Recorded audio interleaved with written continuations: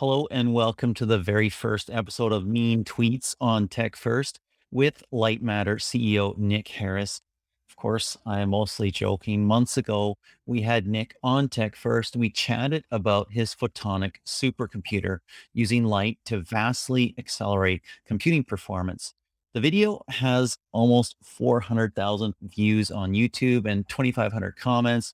And we thought it'd be kind of fun to go through the comments, some of the nice ones, some of the mean ones, some of the tough ones, and get Nick to answer them. So, welcome, Nick.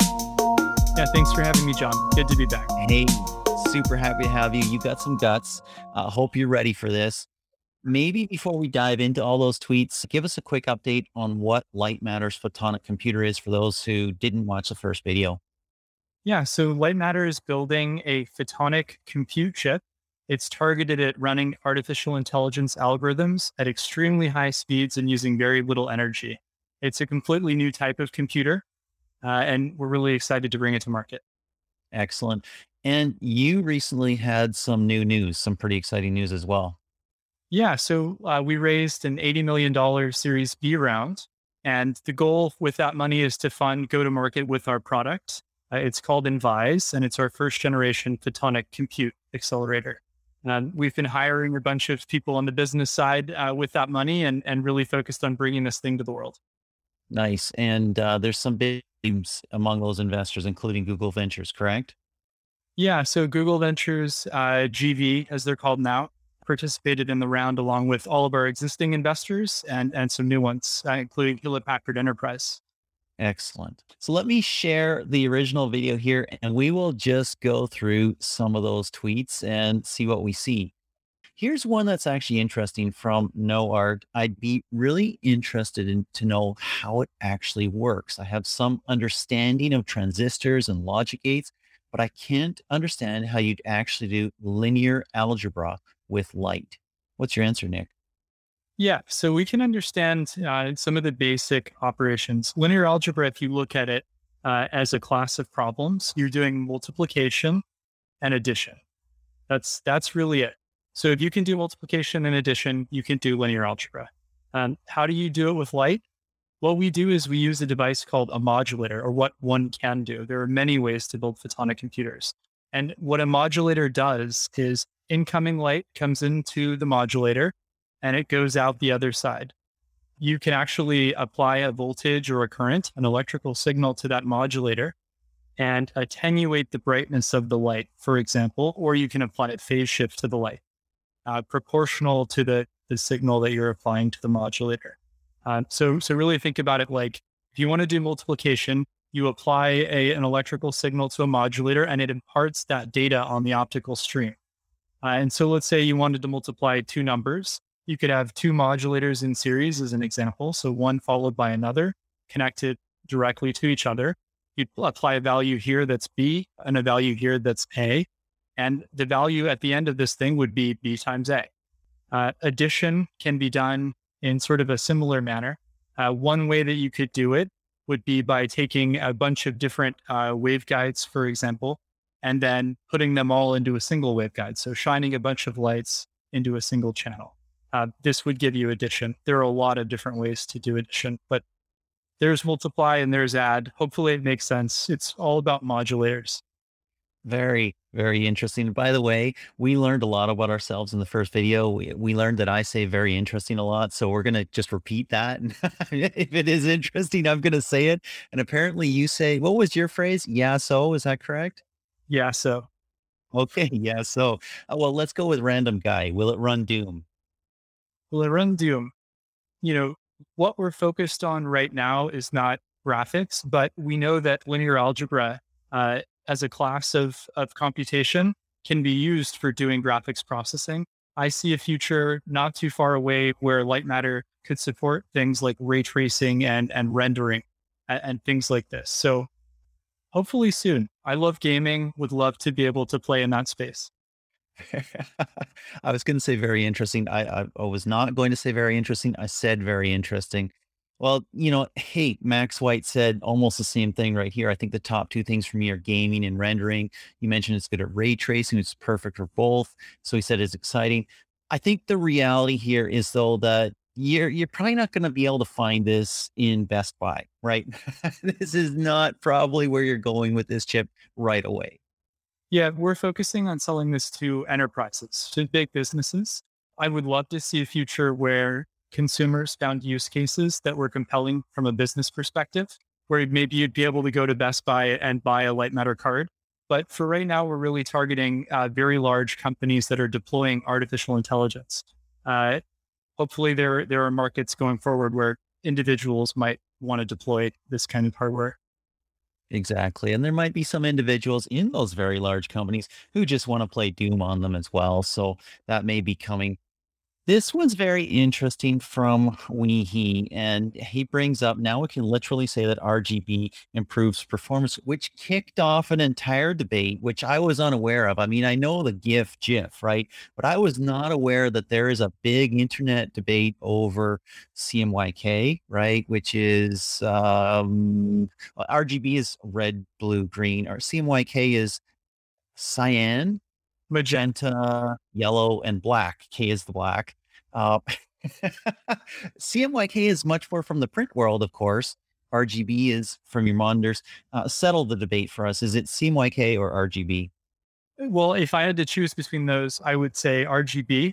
But I think what they're talking about is if you look at gaming computers today, like if you go to Newegg or one of these websites that sells components for building gaming computers, almost all of Mhm. them have lights. They'll have LEDs where you can customize what color the fans in the computer are, or the mouse or the keyboard. So I think the joke, the way that I took it is, we can actually process on multiple colors at the same time with Lightmatter's technology, and it actually makes it faster. Whereas it's sort of like a boondoggle or a toy right now that you can have red, green, or blue a mouse. Now I understand. Excellent. There's another joke about Yasso. We'll skip that one. Faustin says linear algebra is the math Swiss Army knife of computer science, which is cool. And then there's a bunch like these, and they got quite a few responses as well, right? We need to see proof that this hardware really does what it says it does in real world situations. We hear a lot of hype, heard from a lot of startups. It's mostly talks. We have James Andrew and Jack Wright here. I'll wait till they actually have something. I mean, Yeah. on the one hand, it's really good because you just raised $80 million from Google and others. They don't throw $80 million away. I mean, it's not like they get it right every time, but that's a proof point. What do you say in response to people like that? Yeah, so I can tell you a bit about the backstory of Lightmatter. So I did my doctorate and a postdoc at MIT. And while I was there, I built the first systems that did this kind of linear algebra with silicon photonics. And that's the platform that Lightmatter builds its technology on. So that technology has been published in Nature, Nature Physics, Nature Photonics, all the top journals in academia. It's peer reviewed. It works. That's how I got the first funding round from Matrix and Spark. At Lightmatter, we've built a series of chips. The way that we get the money is by showing the investors these things working. Uh, I know it sounds crazy, but it's proven technology. I mean, if I'm investing $80 million, I'm going to be pretty bloody sure that I've had my hands on an actual piece of hardware, done some testing, had my geeks look at it and verify that it is correct. This episode of Tech First is sponsored by my creator coin, Dollar Smart. Don't think of it like Bitcoin, think of it like a backstage pass at a concert. Get some at rally.io/creator/SMRT to pitch me on podcast guests, earn weekly rewards, get social amplification, and get or give feedback on strategy and plans. Here's an interesting comment from Valtteri. I won't try the last name. Commenting about this general purpose AI accelerator comment that you've had. He says, is that what we're calling matrix multiplication now? Still a big deal, of course, but I find marketing speak funny. Do you find marketing speak funny, or is it not marketing speak? Yeah. So I think in a sense, it is marketing speak. The technology that we built accelerates linear algebra. But what we're building at Lightmatter as a system, as an entire chip and a solution, is an artificial intelligence accelerator that can be applied to any type of AI. So that's what I mean by general purpose AI acceleration. If we got rid of all the software stacks, our software stack is called Idiom, throw that away. throw away the ASIC architecture and some of the other features in the chip, then yeah, it's just linear algebra. But there's a ton of work and a ton of intellectual property that wraps around that thing that makes it into an AI accelerator rather than just a linear algebra chip. Nice, nice, excellent. So somebody liked me. My questions are top notch. That's great. Somebody liked you as well. We'll skim over that really, really quickly. There's somebody else who is skeptical, but here's a good question, and this is about the locate dialectic problem. John Savard says, my understanding about photonic computers, they solve that problem. Light beams pass by each other side by side, don't cause capacitance problems slowing each other down. Is that the right way of thinking about it? Is there another way of thinking about it? How do you respond to that? Okay, so there are many contributors to energy consumption in computers today. Capacitance as a category is one of the biggest. You can think of a capacitor as sort of a well that you have to dump electrons into, and then once it fills up, you're like, ready to go. So it's this very annoying property. So that's the general idea. Now, where do you find capacitors? You find them in the wires that connect everything on chips, and they slow the communications down a ton and dissipate a ton of power. You also find them in the transistor itself. So CMOS, a complementary metal oxide semiconductor, is built on this idea of a MOS cap, cap being a capacitor. And dielectrics and their dielectric constant K modulate the performance of that transistor. As transistors were shrunk, we had to find higher K dielectrics. They went to hafnium, and there's probably more exotic things at this point, but I'm not up to date on the materials. And yes, they're challenging, but I don't think as much it's in the transistor world. It's not as much about the dielectric constant K as it is about the atomic thinness of that dielectric at this point. So it's an important piece. I think light matter is solving the interconnect part where the wires are really taking a ton of energy because of their capacitance. And we're also getting rid of the MOS cap, that capacitor, in doing the computation. And so that's a huge chunk of energy that you get rid of. Nice, nice. So we have some others a little more fun. Instead of thermal throttling, we'll have darkness throttling. That's facetious. We won't get into that. Exactly. You know what? Excellent. Somebody else wants more technical details. That is exactly what you're doing today. That's great. Somebody here, hey, you're hiring. They're doing a PhD in photonics. That's wonderful. Somebody wants to run Crisis. Same answer as Doom. Excellent, excellent. Somebody else who is skeptical. Great. The 80 million might help with that, but you've got some work to do. This one is actually interesting, and that is in Cyrillic, the name, so I won't mention that, but I guess this is the next company that NVIDIA is going to buy. And what's interesting there is I recently just released a video about HyperGator AI, which is a new supercomputer at the University of Florida. It's ranked 22nd globally for supercomputers. It's AI focused, and it's built with NVIDIA chips. Interesting thing is, and I don't think the NVIDIA rep that was on the call wanted that to be said, but the provost of the University of Florida said that they spun it up to top speed just recently, has a ton of cooling and air conditioning, and it took 1.1 megawatts of power to run. And it is a room size system. This is an old school big computer that you buy a big building and put in there. So I don't know that NVIDIA is going to buy you, and I don't know if they want to, but comment a little bit on what supercomputers look like today and what they might look like as you reach maturity and ship. Yeah. So, you've seen a lot of press recently, like Intel announced Ponte Vecchio, and in their showing that new chip, they were showing the water cooling that's absolutely required for it because it's a 600-watt chip.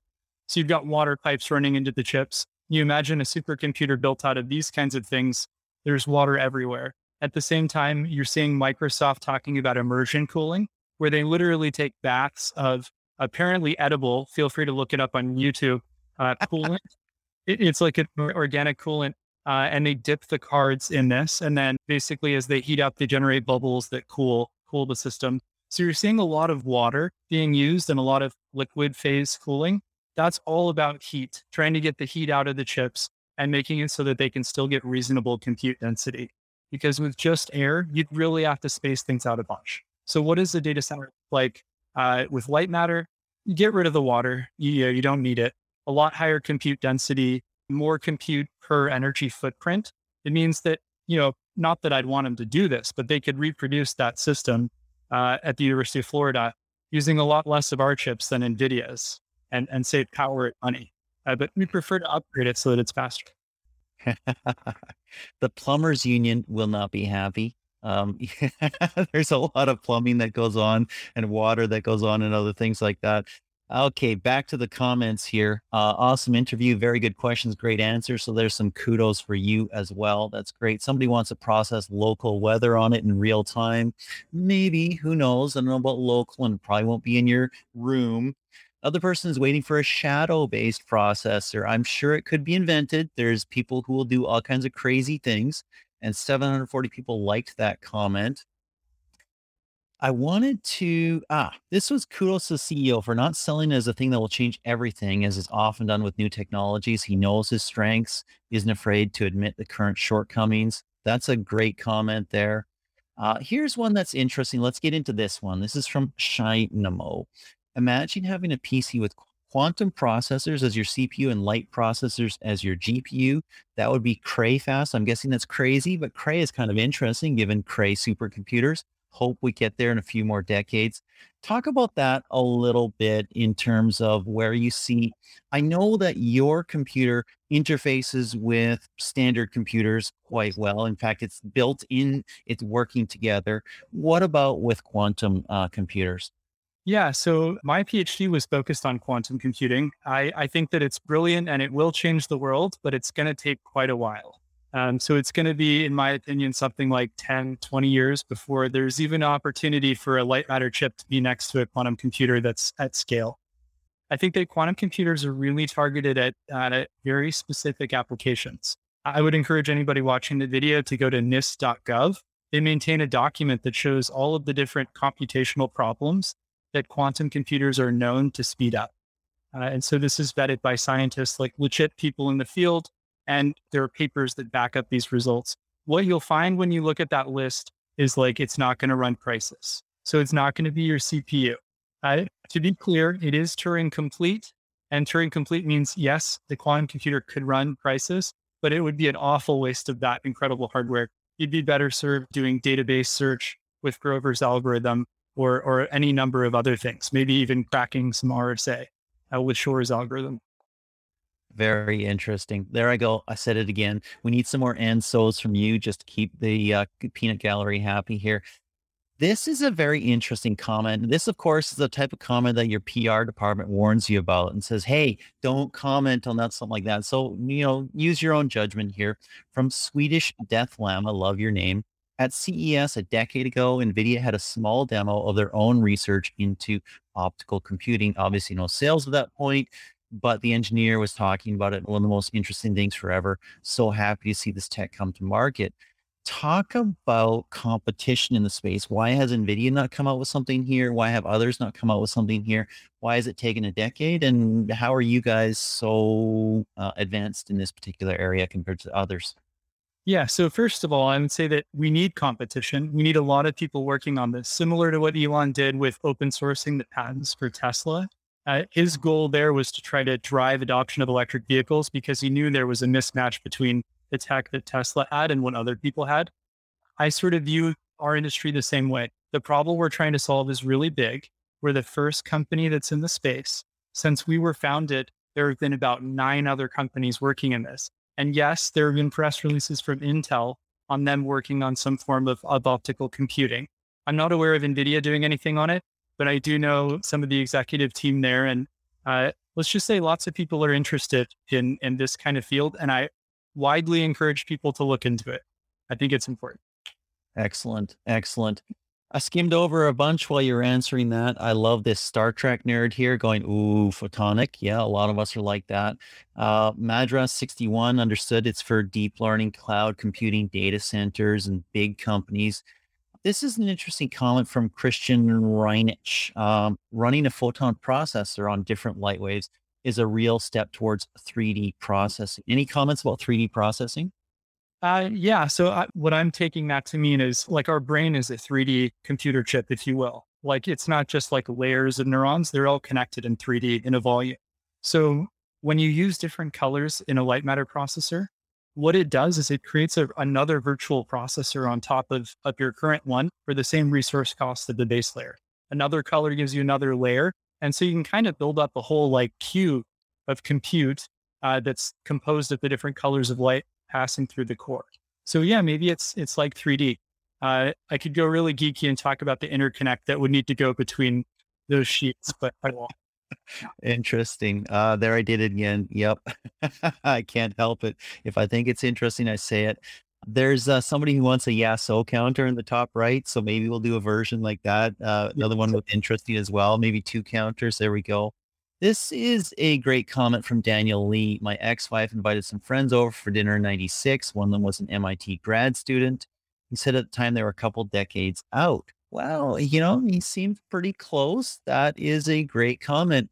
Here's one from the photovoltaic man. Great name. How many different colors could you run through a core? Every nanometer of wavelength, every 12, 20, 50, etc. I'm going to like that comment because it's a great one. What's your answer? Yeah. So the number of colors depends on your ability to separate them. So separation of colors usually happens with a wavelength division multiplexer. And if you look at data centers today, there are a couple. Prism, is it? It is. It literally is. Yeah. Hey, And you can do it with another device called a resonator. But there are some standards on this. There's coarse wavelength division multiplexing and dense wavelength division multiplexing. In coarse, you have a lot more spacing in nanometers between the colors. And in dense, you have a lot less spacing. So how many colors could you do? I think we can leverage the same exact laser infrastructure that people are using for telecom. And they're currently looking at 16 and 32 colors. It's not ready yet, but I think that's like a pretty reasonable spot to go. And that's a heck of a lot of compute if you've got that many colors going on. very, very impressive. I think we're almost running out of the great questions and comments here. I'm sure there's other ones that we won't see, but these are some of the later ones. They don't have as many comments. Uh, this is, I gotta love this. James Watson counted how many questions were asked 22. 8 questions were yes, no, 20 were answered with yeah, so. So, this is the internet. People have time on their hands to do things like that with questions and answers. I just want to say thanks for sitting in for the first interview. That was a lot of fun. And I did indeed think it was very interesting. But I also appreciate this time. You've gone deeper, you've gone more technical in response to those questions. So we'll see if people like that and what are the questions they have as you release. Of course, I want to know. I want to hear. I want to see it. I believe your original timetable when we talked a couple months ago was something coming to market later this year. A, am I correct? And B, are you on track for that? Yeah. So we were targeting end of this year. Building chips is really hard. It's going to be next year, hopefully middle of next year. So that's where we're headed. Okay. And Okay. Is this feature creep or is this just it's really freaking hard? it's running a massive engineering organization and managing timelines and all these sorts of things. It's pretty challenging stuff. If you look at timelines that are predicted by companies like NVIDIA and Intel, it's constantly the case that they're not able to nail the time. So it's just hard stuff. Yep, it is hard stuff, and we have read the Mythical Man Month, of course, and so the infusion of capital doesn't always help. Adding more people doesn't always help. In any case, Nicholas, thank you again for taking this time. Do appreciate it. Absolutely. Thanks, John.